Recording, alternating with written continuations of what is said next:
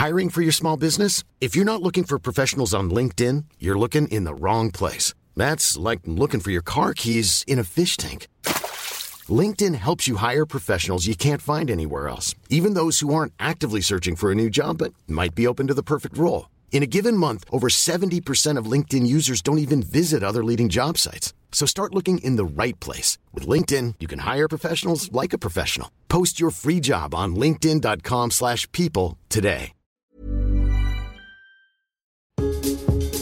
Hello and welcome to today's independent travel podcast with me, Simon Calder, coming to you from beautiful Newcastle Station. There is a gorgeous curve of sandstone and it's a real palace to the privilege of being able to get around by train. And guess what? A week today, on Thursday the 30th of March, you will be able to get around by train, as well as on Saturday the 1st of April. Engineering works accepted.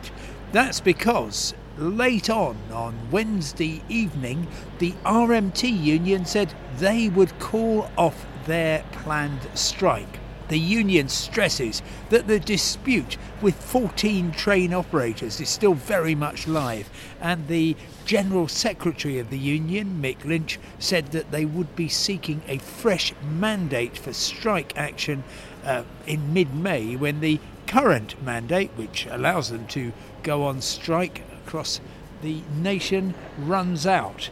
But this is undoubtedly very good news. It was welcomed swiftly by the rail delivery group representing those train operators, and I dare say by passengers who are now very, very cheesed off at the way that they have been messed around. The Office for National Statistics estimates that in the 9 months since rail strikes began, 2.5 million working days have been lost. UK Hospitality says £2.5 billion has been lost to its businesses, pubs, restaurants and so on, simply because the number of people that they would normally expect to handle in cities such as London over Christmas and so on has been so hard hit. So it's been an immensely costly strike.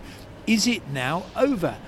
I think it probably is. My sense from talking to the people inside the negotiations is that actually not much has changed.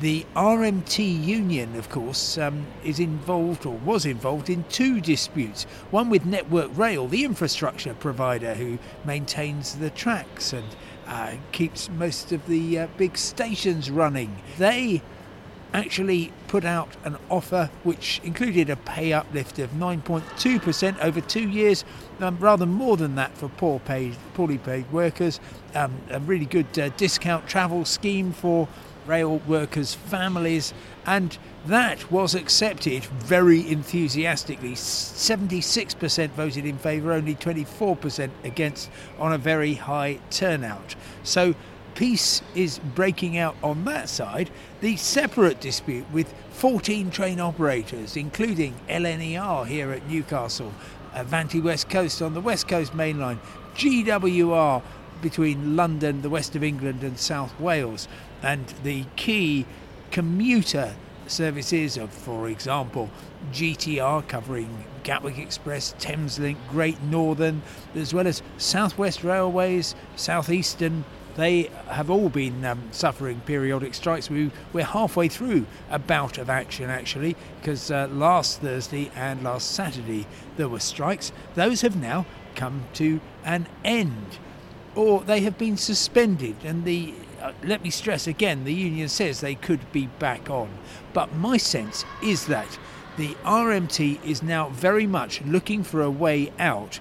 They are effectively saying to the train operators, oh, go on, give us a bit more, because then we can take it to our members and say, oh, we've managed, thanks to your great efforts going out on strike to secure a better offer, shows we were right all along. Why don't you have a vote on this? We're either not going to make a recommendation, but clearly the fact that we're putting it to you is significant, or they might even say, yeah, we think this is the best we're going to get.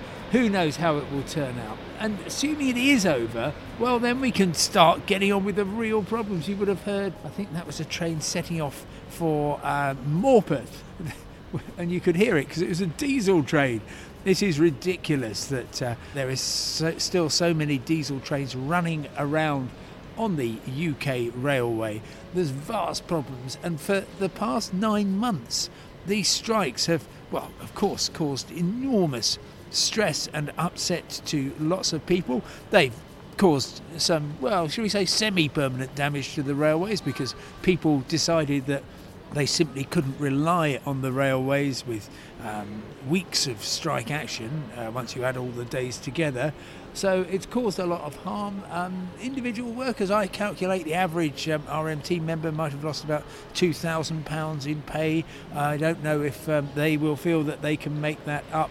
And of course, this is not so much about pay, it's about modernisation, changes to working arrangements.